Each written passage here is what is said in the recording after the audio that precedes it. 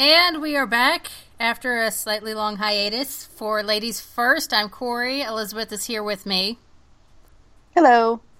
And this week, as promised, we're going to be talking about Sense8. Finally. Yay. Yay. It's such a good show. We briefly touched on it in our last episode, but that was kind of a catalyst that led to a broader discussion about support within our community. So this episode, we're actually focusing just on Sense8. Yes. And all of the things that happen in there. Again, unfortunately, it's still canceled, which is It's sad. going to stay canceled. It's going to stay canceled. It's not at $9 million an episode. Is it ever going to not be canceled? Unfortunately, it is what it is. It's one of 9 shows that Netflix has canceled, actually. So it's not the only one. And I believe Netflix's chief content officer, Ted Sarandos, even said the show was just too expensive. And I quote, "The audience was very passionate, but not large enough to support the economics of something that big, even for our platform." And he said that at the Producers Guild of America's Produced By conference. So, I mean, it just... Yeah, they acknowledged how passionate its core audience was. Unfortunately, the show is just too expensive, sadly. But we did get 2 amazing seasons out of it. And I wouldn't necessarily completely dismiss the possibility that we might get, at some point, maybe another hour special. That definitely doesn't seem like that something seems within the realm of plausibility that they might let them have like an hour special or a movie to wrap it up. Yeah, so they would bankroll it themselves even just to finish the story. Right. They're definitely not above doing passion projects like that. So this Sense8 itself, if you have been, under a rock, or you are just tuning in because you like to hear Elizabeth and I talk, and you just don't know about the show, it's set on this premise of there are various clusters around the world of 8 people who are linked, I guess you could say telepathically and empathetically. And psychosomatically. Yeah, they are like any kind of link you can think of, they're linked. It's just a fancy word that means they can feel what the other person's feeling. Right, and they're called Sense8s. And Sense8, her pun, focuses on one particular cluster, their genesis of how they're activated, thanks to Daryl Hannah. And we just get to see them kind of figure everything out, like what the holy hell is going on. And, the progression into season 2 of their learning more about their world and other clusters. So I think we just kind of want to start very simply breaking it down to each of the Sense8s. Mm-hmm. So I'm going to start. We've got Sun Bak, played by Duna Bay. It's the Terminator. And her character, she's a very successful business person in her family's business. And she takes the fall for her brother, who had embezzled funds. She's in Korea, by the way. Yeah, she's South Korea. Yeah, remember when we said the show is expensive? It's because all of these places that we're talking about, they actually went there and filmed at those places. Right. So we've got South Korea here. So she takes the fall for her brother because she wants to spare him and her father, because she promised her mother, who is dead, that she would look out for them. Her brother's a tool, by the way. Her brother's a raging dick. And her entire thing is she spends the first part of the season coming to the decision to take the fall and then getting used to prison. And the first season ends with her father can't really live with himself for what his daughter took the fall on. And he's going to come forward and clear her name. But before he can do this, her brother, the dick, has him killed. Oh, I guess we're doing spoilers. Spoiler alert. It's okay. Seriously, Season 1 is like 3 or 4 years old. If you haven't seen it by now, I mean, I'm sorry. We talk about spoilers on here, so... Yeah, that's true. If you haven't seen it in 3 years and you're just now tuning in, I'm sorry. That comes with the territory. Honestly, spoiling this story doesn't really ruin it. It's like you probably had The Matrix ruined for you before you saw it. The movie was still good. It's something they're very good at. So, we go into season 2 with her brother now wanting her dead. So he can get away with everything scot-free. Oh, the reason why he wants her dead also is that he knows that she's so capable and he's so not, that he has a genuine reason to fear that she will, in fact, break out of prison and come get him. Because otherwise he wouldn't bother. Here's the thing. Sun is a badass. He's not wrong. She was a karate champion before her father made her stop. She's underground, I think, Muay Thai fighter. It's a Taekwondo, isn't it? Well, she was in Taekwondo before her when she father was young. Made her stop. Yeah. And she was a champion then, and then she also competed in underground Muay Thai fighting. So she is one of the Sensei Cluster's heavy hitters as far as when it comes to, muscle. And we'll get to the other two here before too long. But Sun is, outside of maybe Wolfgang, probably the most, if it needs to get done, I'm just going to do it. Oh, absolutely. We see her help out Capheus. Capheus? Oh my god. Capheus, yeah. I just completely blanked on how to say his name. I'm sorry! It's Capheus. Capheus. It's a really old-fashioned name. She helps him out in his arc in season 1 and, kind of slaughters an entire gang. So she is very much not somebody you want to mess with, and her brother has every reason to think that once she gets out of prison, she is going to hunt him down for his head. Yep. And it doesn't help that he tries to have her killed. More than once. I can kind of see what his intention was or what his plan was. The problem was his plan hinged on her not surviving these attacks. And the problem is not only is she capable, she's made friends, like genuine friends with women in the prison. And she has an entire cluster. Yeah. They're a large reason why she does survive these attempts, because each of them has their own skill that helps the other person out. So she survives the first attempt. She even knows what the first attempt is because her cluster is watching out for her. And they know something's not right. But again, it goes back into each one of these sensates has something to bring to the cluster.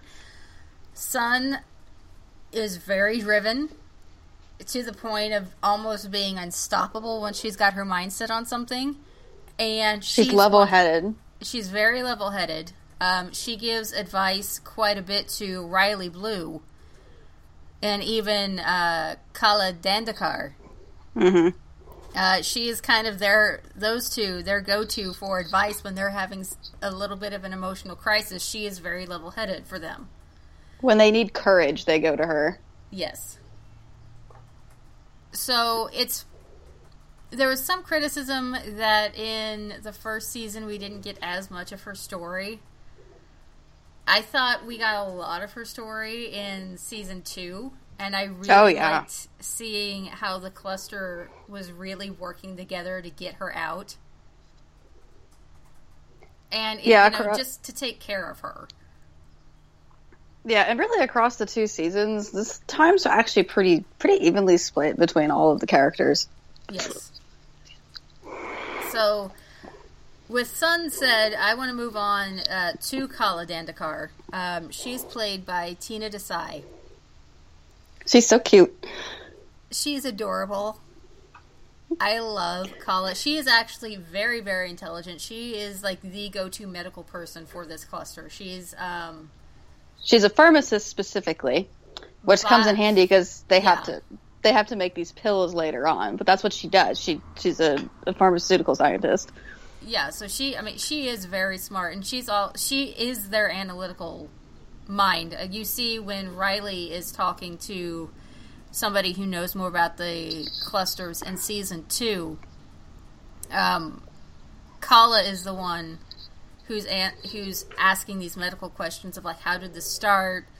You know, what happens with this? She's the one that's asking, like, the pointed, what does this mean for us? How do we adapt to it questions that the others really don't know to ask. Yeah. And she also has something going on with another sensate, Wolfgang. And who's my favorite. It's very much this kind of push-pull, we are, we aren't, but she's also married. Yeah. To a man named Rajan. Oh, Rajan? So it's complicated. The thing is, though, the thing I love about what happens with Rajan is the story almost makes you feel like they're going to give you an easy out for her and Wolfgang to be together. Because there's sort of this side plot where Rajan is involved in something shady. But every time, it actually turns out that he's working with the good guys. He actually was the one who went to the police. He's launching an investigation. And poor Kala has been looking for just, like, she's like, I just need a reason, you know? Because then I won't feel like I'm doing a terrible thing because he's not a good person. But the problem is he is a truly good person. And so she's just sort of stuck. Yeah, I mean, and honestly is... You know they aren't exactly right for each other, but he is a legitimate good guy. And I'd say he genuinely loves her. Even if she doesn't love him, I think he genuinely loves her. Yes. So again, it's complicated. And yeah, I don't agree with the cheating. And I really feel bad for Raj. I do too. But the writing and the actors for Kala and Wolfgang are so good that I'm just like, oh, Kala, I want you and Wolfgang to have your thing, but at the same time, I agree with Wolfgang when he says he's not healthy for you. And I really don't like that you're cheating on this golden retriever of a husband you have, but I don't know what to think about it. And that's the sign for me of really good writing. That I'm a little conflicted turtle. But the other reason why it's so good is that you aren't annoyed by the conflict. No, you know, like, it's sort of hard to explain, but because in a lot of times I hate this stuff because, like, with Orange is the New Black, I spent the entire season screaming at the screen, if anybody is willing to tell the truth, none of this is happening. Like, if just one person in this entire show ever told the truth. But with Sense8, I'm not like that because I'm actually captivated by the conflict. And also because Wolfgang and Kala are not really selfish people. They have other good traits, and because they're so endearing, you kind of want to forgive this flaw. You do, and they honestly know they shouldn't be doing this, and they do try to walk away, which I do give them half a credit point for. Many, many times, too. But they're not the only group pairing in this cluster. They're not the only two who are romantically involved. Which is why I'm going to move on to Will before circling back to Wolfgang. So Will Gorski is played by Brian J. Smith, and he's a cop. So he's one of the other muscles of the group. But he is very much like more of a quarterback. And he's got the cop instincts. He's exactly what you'd expect a cop character to be. And for some reason, it's not as boring as I thought it would be. I thought I really wouldn't like him. He's a little bit of a puppy at times, and I think that's what endears me to him, of just how, what? But he just rolls with it so well. Like, the orgy scene in season 1, he finds himself inexplicably involved in this while he's in the middle of working out in public, and the dude just rolls with it. No, the best part was, and I actually did notice this, is that there's a point, the first time he actually speaks to Wolfgang, Wolfgang's like, oh yeah, we had sex, and Will goes, yeah. But I like that he didn't feel the need to add, but I'm not gay, to the end of that sentence. I know this is a low bar, but it matters. Yeah, there wasn't a no homo tacked on with any of these guys, which no, definitely not.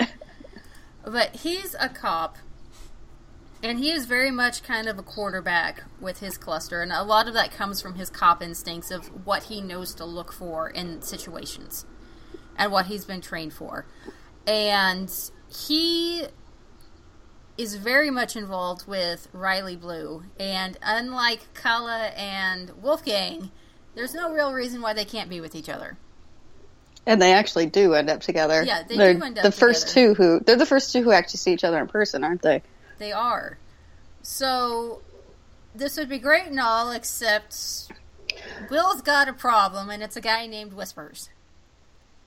If he makes eye contact with you, he knows where you are at all times, which puts his entire cluster in danger. It happened by accident.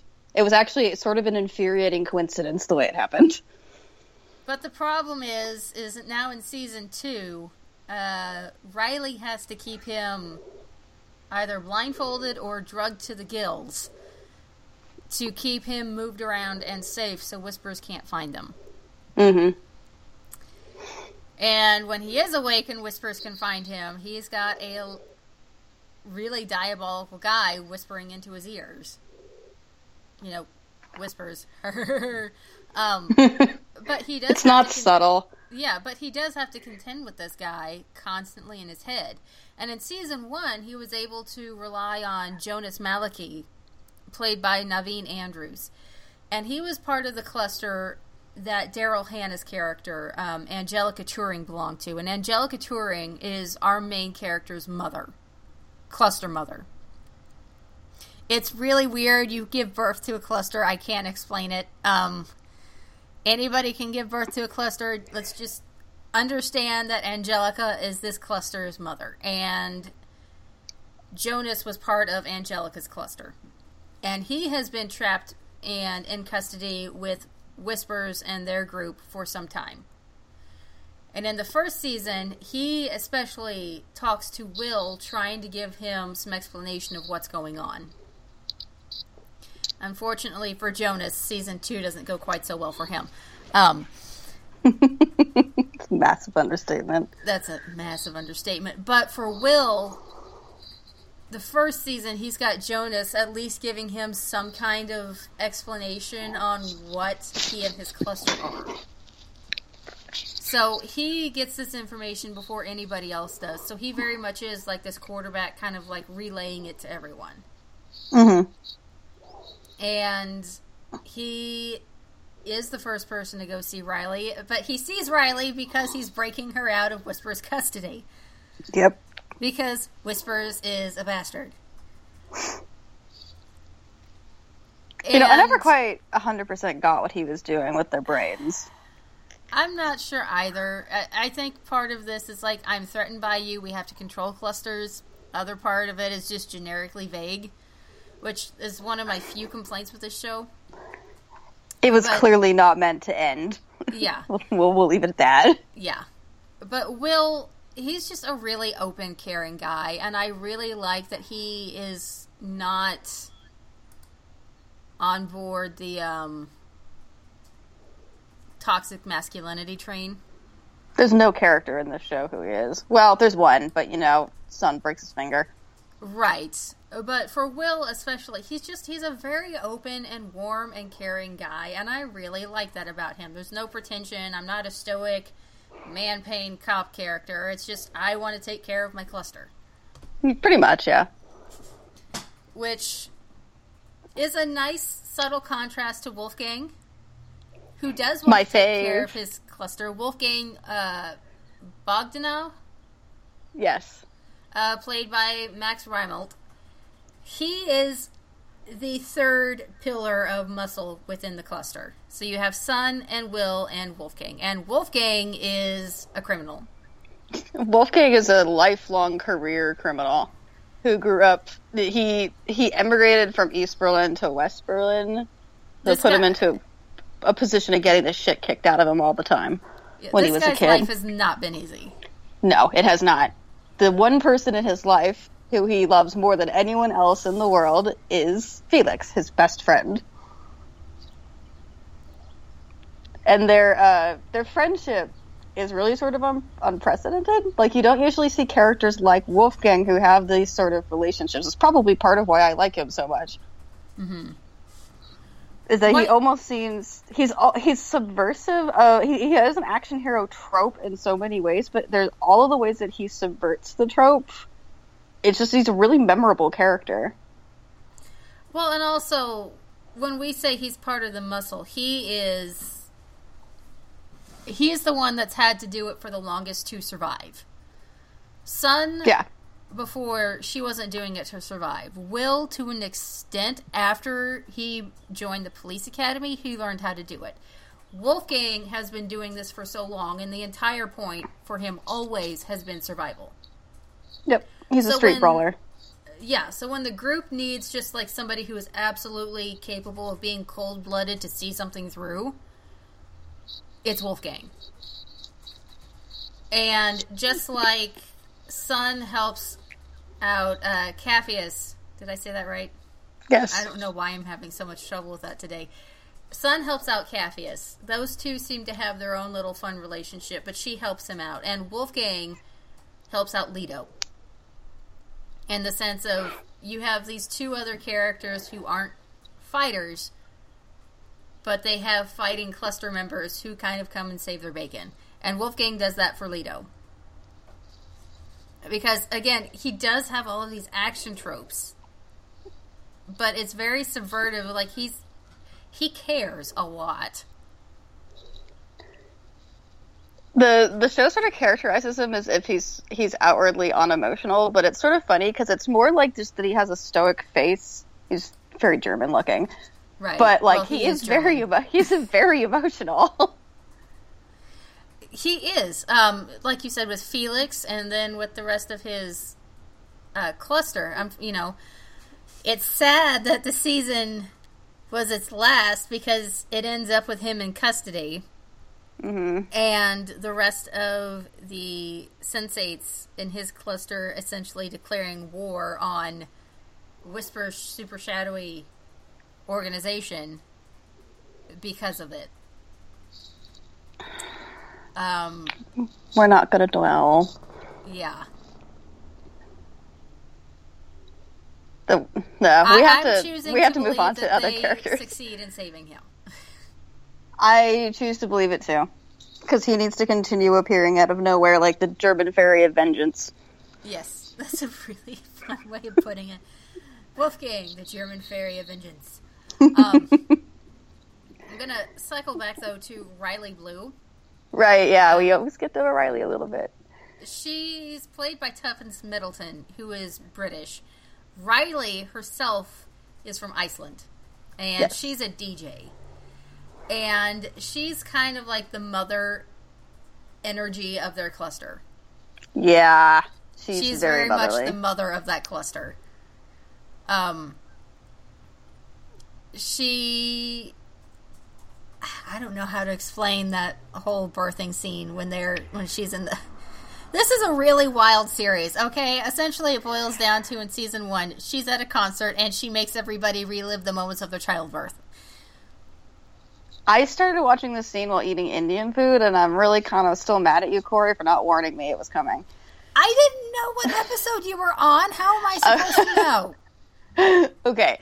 No, so that aside, so Riley, she was actually married once, and her husband were going to have a baby, but they got in a car accident on their way to the hospital because, they live in the middle of nowhere in Iceland, and they were on icy roads up on a mountaintop, so she ends up giving birth, but the baby freezes to death.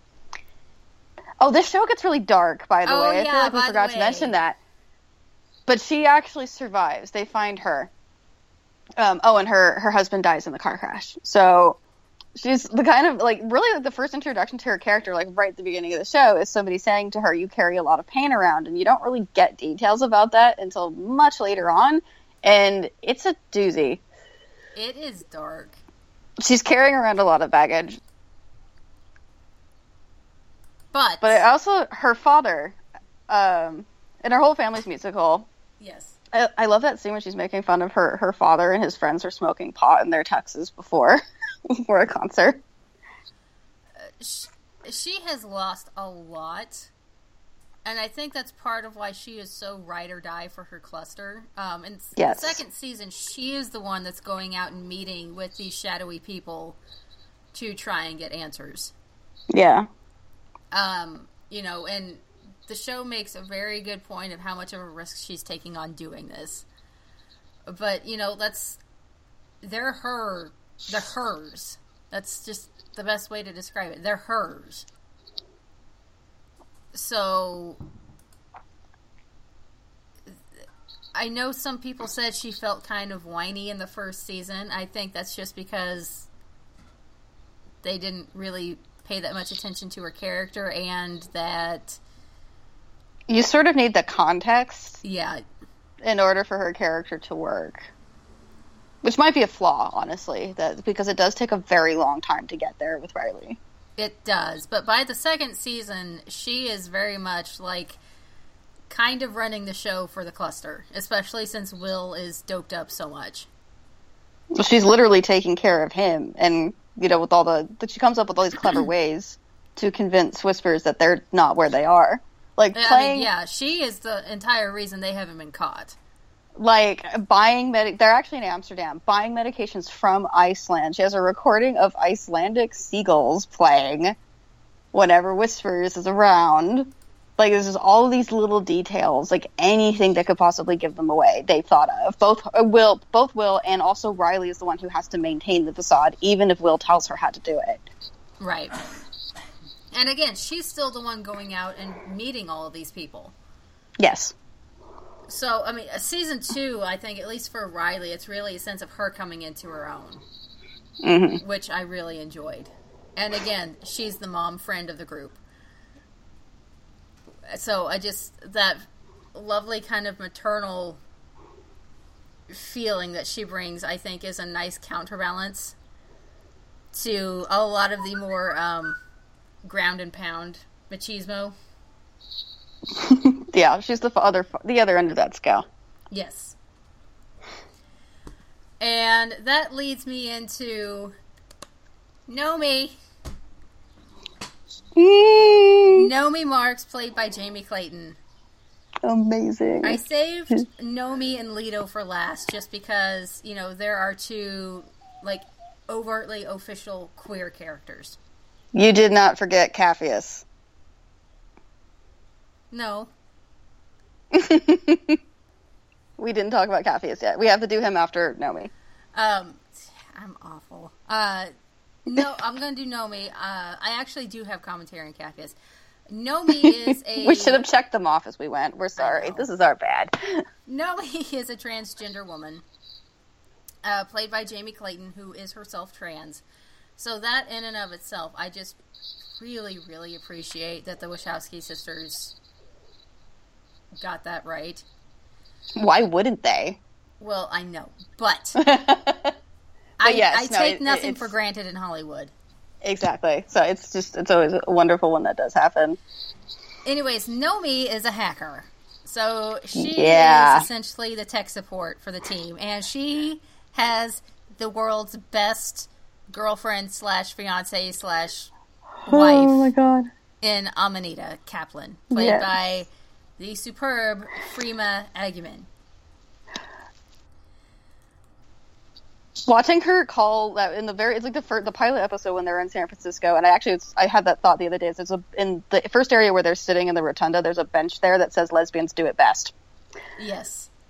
So, but when Amanita turns to that woman and calls her a loudmouth Berkeley bitch, I was like, this woman gets it. Well, and again, the entire concept with that is anti-turfism. Yes, and that's why I was kind of falling off the couch laughing.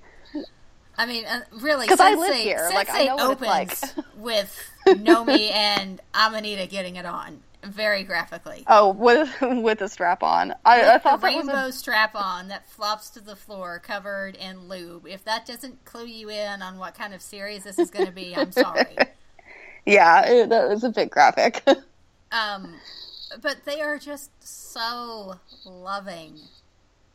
You know, Amanita is Nomi's ride or die, and Nomi is Amanita's ride or die. And Amanita, I think, really is the first person to find out that her person is a sensate.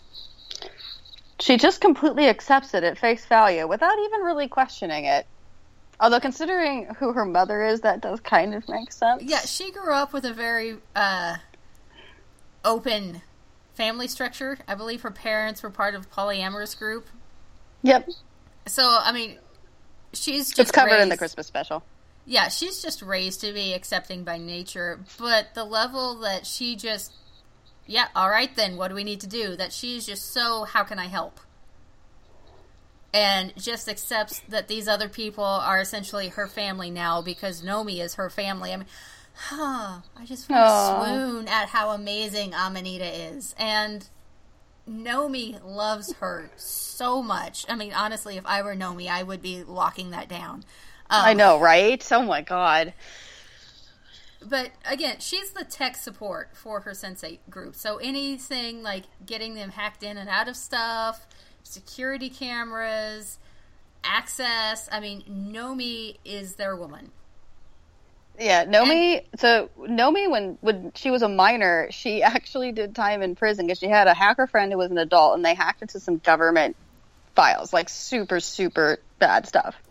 Yeah. And so she took the fall for him and went to prison because she was a minor, and she got a much, much, much reduced sentence. This becomes important later because the same hacker, they meet up with him, his name is Bug, and then he ends up actually helping the sensates as well. Nomi brings a lot of people in as support for their cluster. There's Bug, there's, the other guy. I just blanked. Is there another guy? I thought there was. No, well, anyway, but what, she's always the eyes in the sky. Like, yeah. You have Will, who's giving the basic commands on the ground and sort of SWAT team stuff, and then Nomi is the one who is keep looking out for things like, oh, we can change the traffic light so they get stuck at the next signal, or we can turn off the police call, things like that. Nomi's the lieutenant that keeps everything from falling apart. Yes, Sky Commander. So nerdy. So nerdy. And again, like, she's the first one that brings her group into it. Part of it is because she's having so many issues, she gets taken to the hospital and nearly gets an involuntary lobotomy. Part of the reason this happens is because her mother does not accept her transition, and she gleefully signs on with the shadowy government wanting a lobotomy because she thinks it's going to get her kid back. Yes. So Amanita kind of gets thrust into this, trial by fire. She has to break her out of a psych ward, which is actually significantly harder than one would think. Well, she has to break her out, and they're on the run for quite some time. In fact, I think Nomi pretty much has to ghost herself in season 7 to...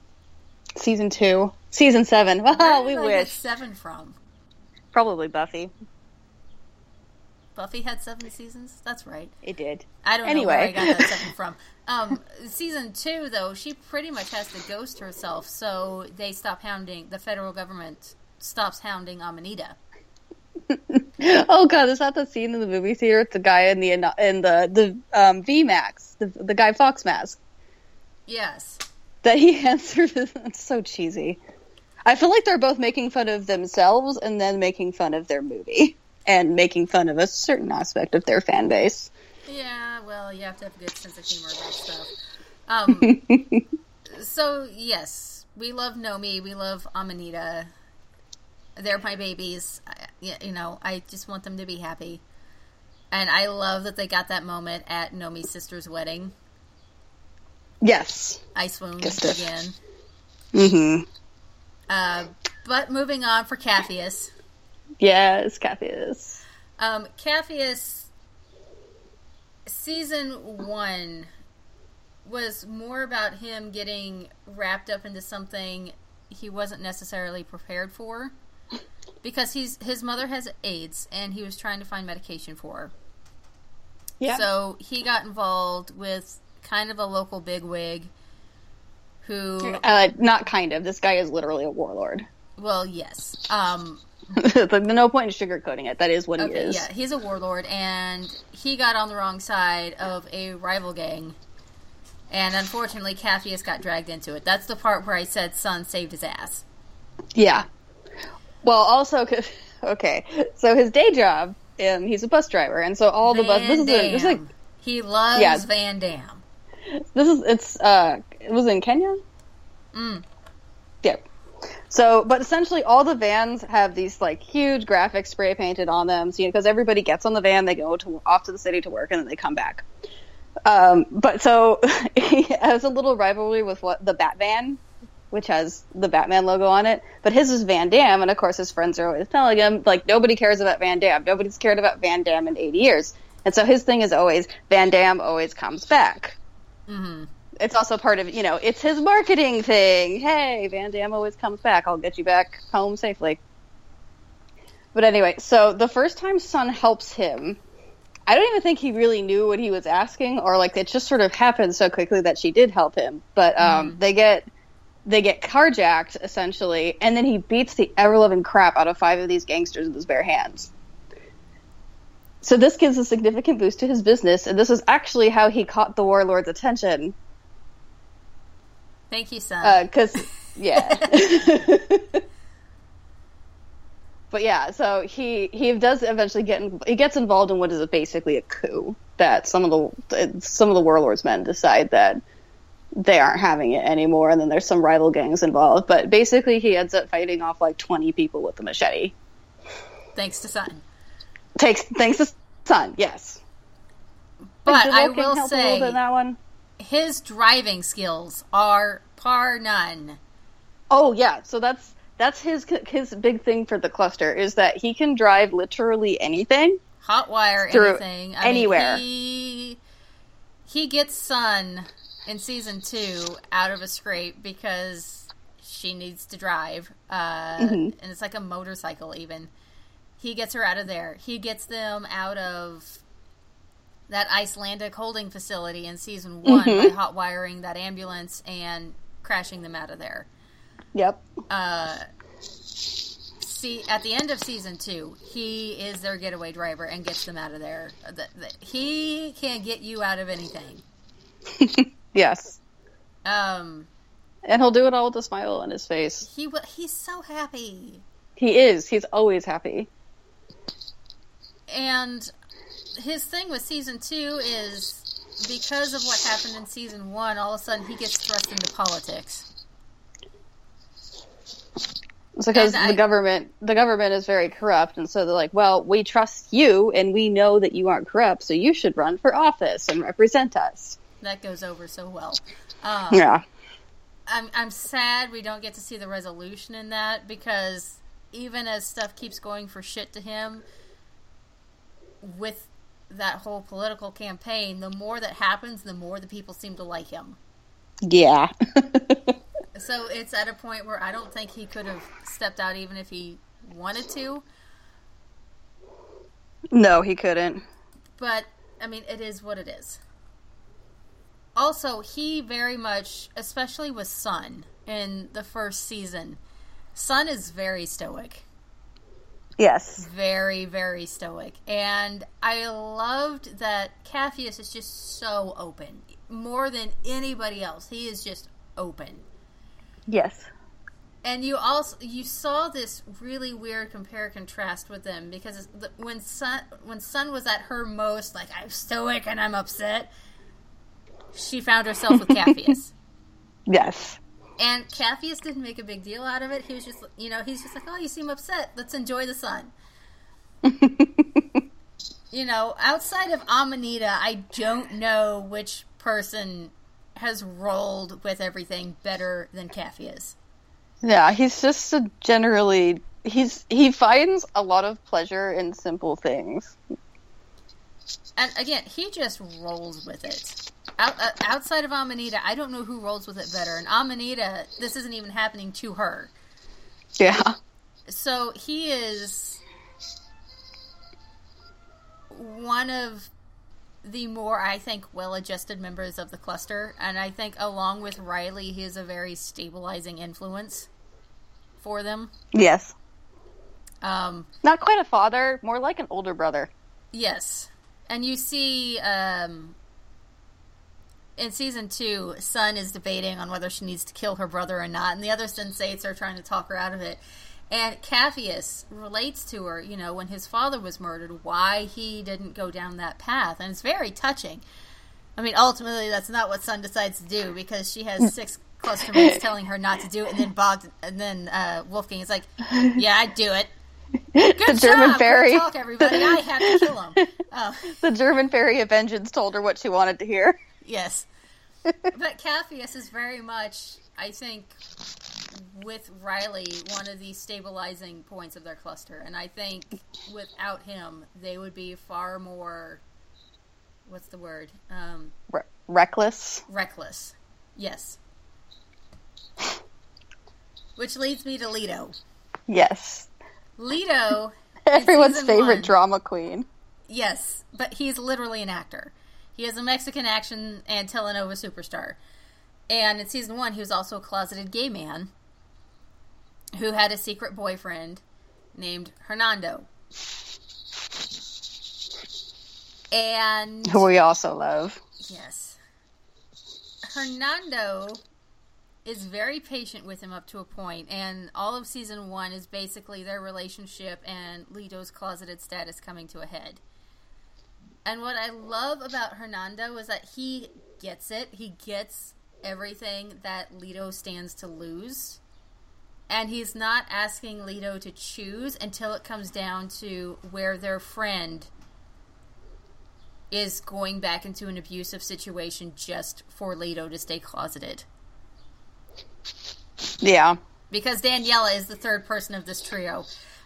And here's the thing. The Leto, Hernando, Daniela, or Danny thing, yeah.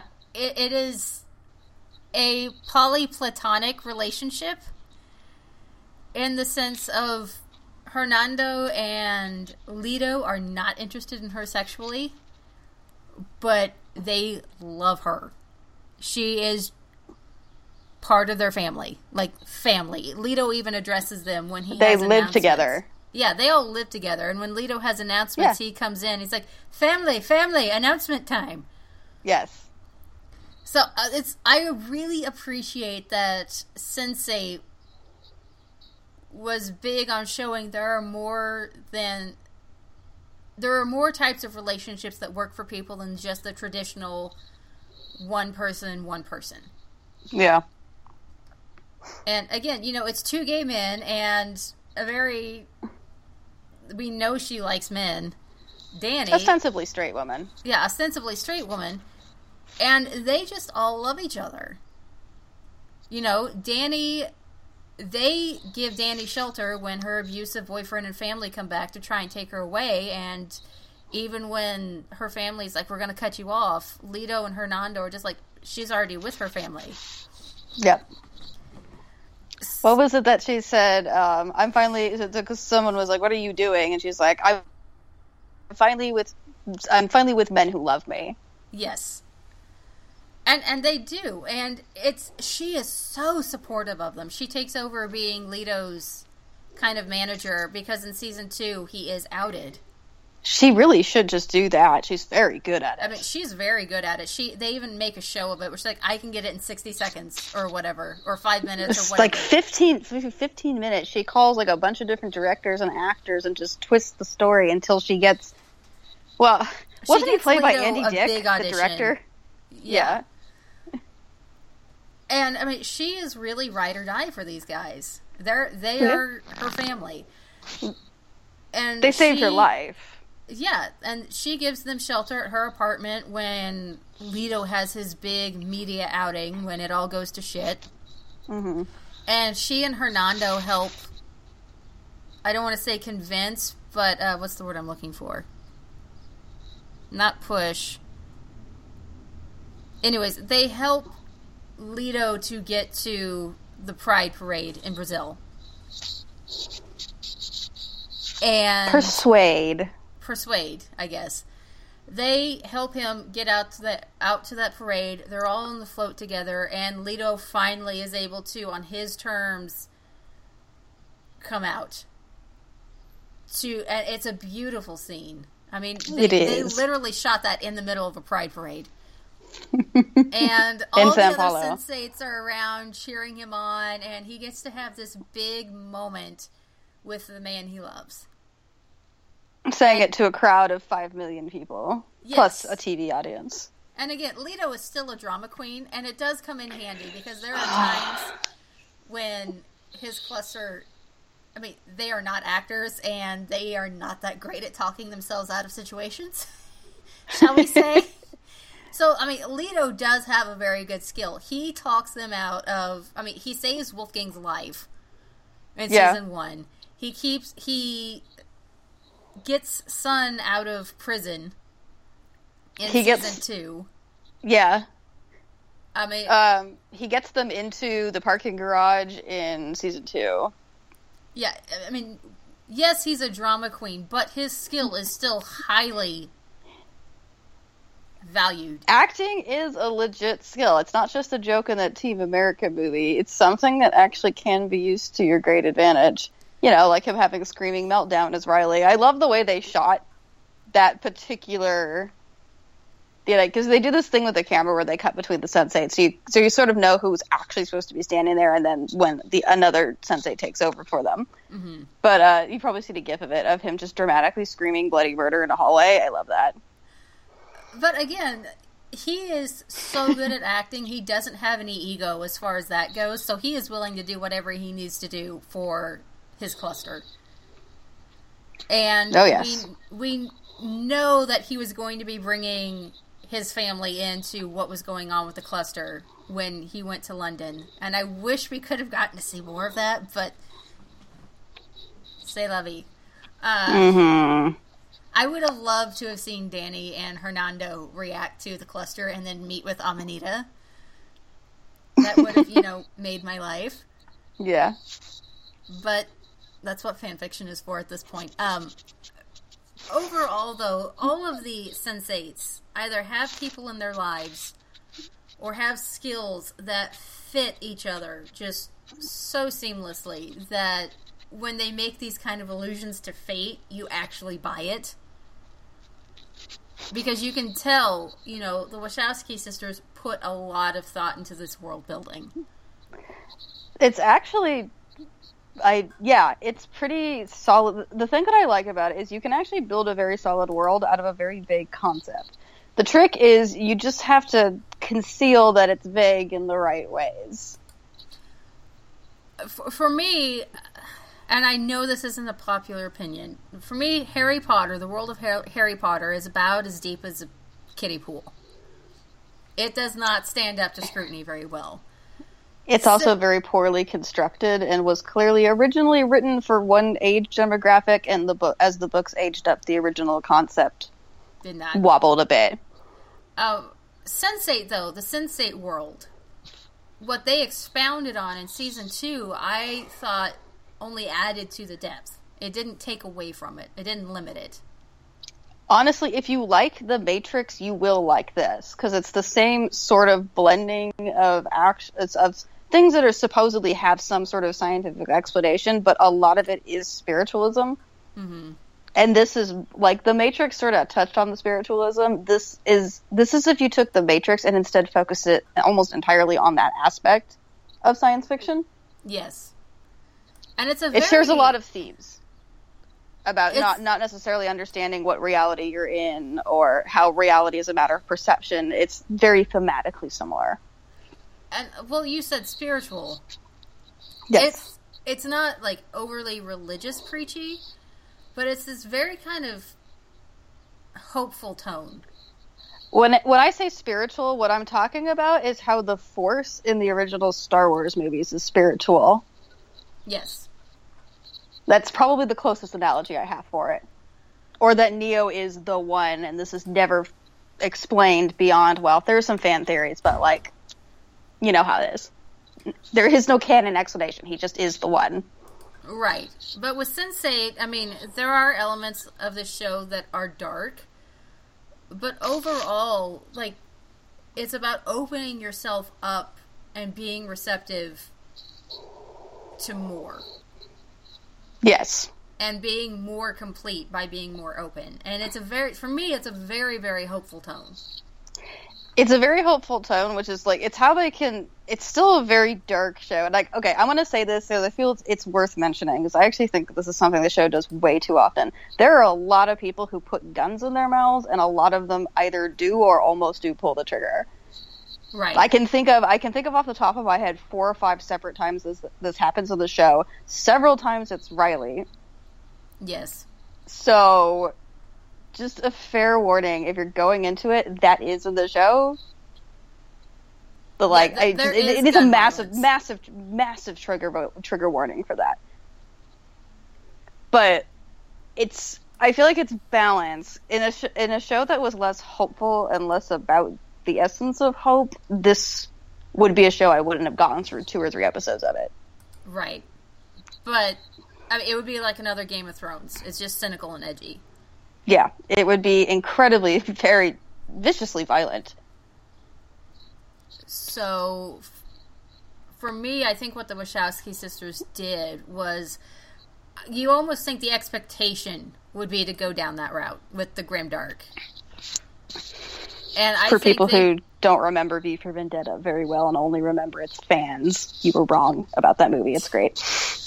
I think they kind of really flouted that expectation, especially because this came out in the time of, peak TV.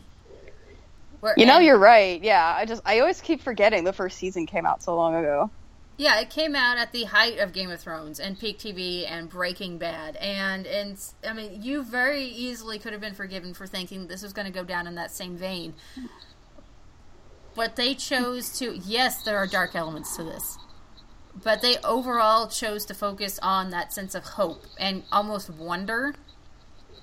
And pushing past barriers or limits of what we think it means to be human, and opening it up to more. It's intersectionality of the TV show, quite literally. Yes. And again, the representation is outstanding. Yes. So, which I also like. This is a small detail, like about the representation thing. Because honestly, like that's really the huge reason why the show is so important. Things like when the sensates are first interacting with each other, they don't actually always speak English to each other. They're sometimes speaking their native language before they all sort of figure their way around the other languages, because every sensate can speak every language of a person in their head. So and we know this because someone asked Nomi, how many languages do you speak? She's like, 7 and some shitty French from high school. Right. But the fact that they acknowledge that, like, this is just like a weird detail, but this is a pet peeve of mine in films. The fact that they acknowledge that not everybody just speaks accented English, even if you must use that for most of the show simply for the sake of clarity, I like that they acknowledge that isn't the case. Right. Well, and beyond that, I mean, yes, it skyrocketed the show's budgets, but the fact that they chose to film on location, using local crews, local actors, I think was very impressive. Yeah. Because, I mean, for a lot of people, how many times are people going to film in, say, those parts of Germany or India or... They filmed that was the actual Iceland. Holocaust memorial. I mean, which now I'm thinking, like, I wonder how they got permission to do that. I wonder if they had to get special permission for that. They might have had to, but yeah, the overall it wasn't just about this metaphorical expansion. It was for the viewers, quite literally, locations and people they would have never seen. So in that sense, I mean, they put their money where their mouth was. It also it's after you watch Sense8, most of TV will be ruined for you. I'm sorry, but this is just the truth. Yeah. Because once you have seen something like this that was filmed on location, you can never ever watch it faked ever again. Well, also, once you've seen something that just works and it's so effortlessly diverse, going back to regular TV with its flux of white dude mediocrity, it's a letdown. It really is. It is. Oh, Sense8, we will miss you. Hopefully we get to at least see another special.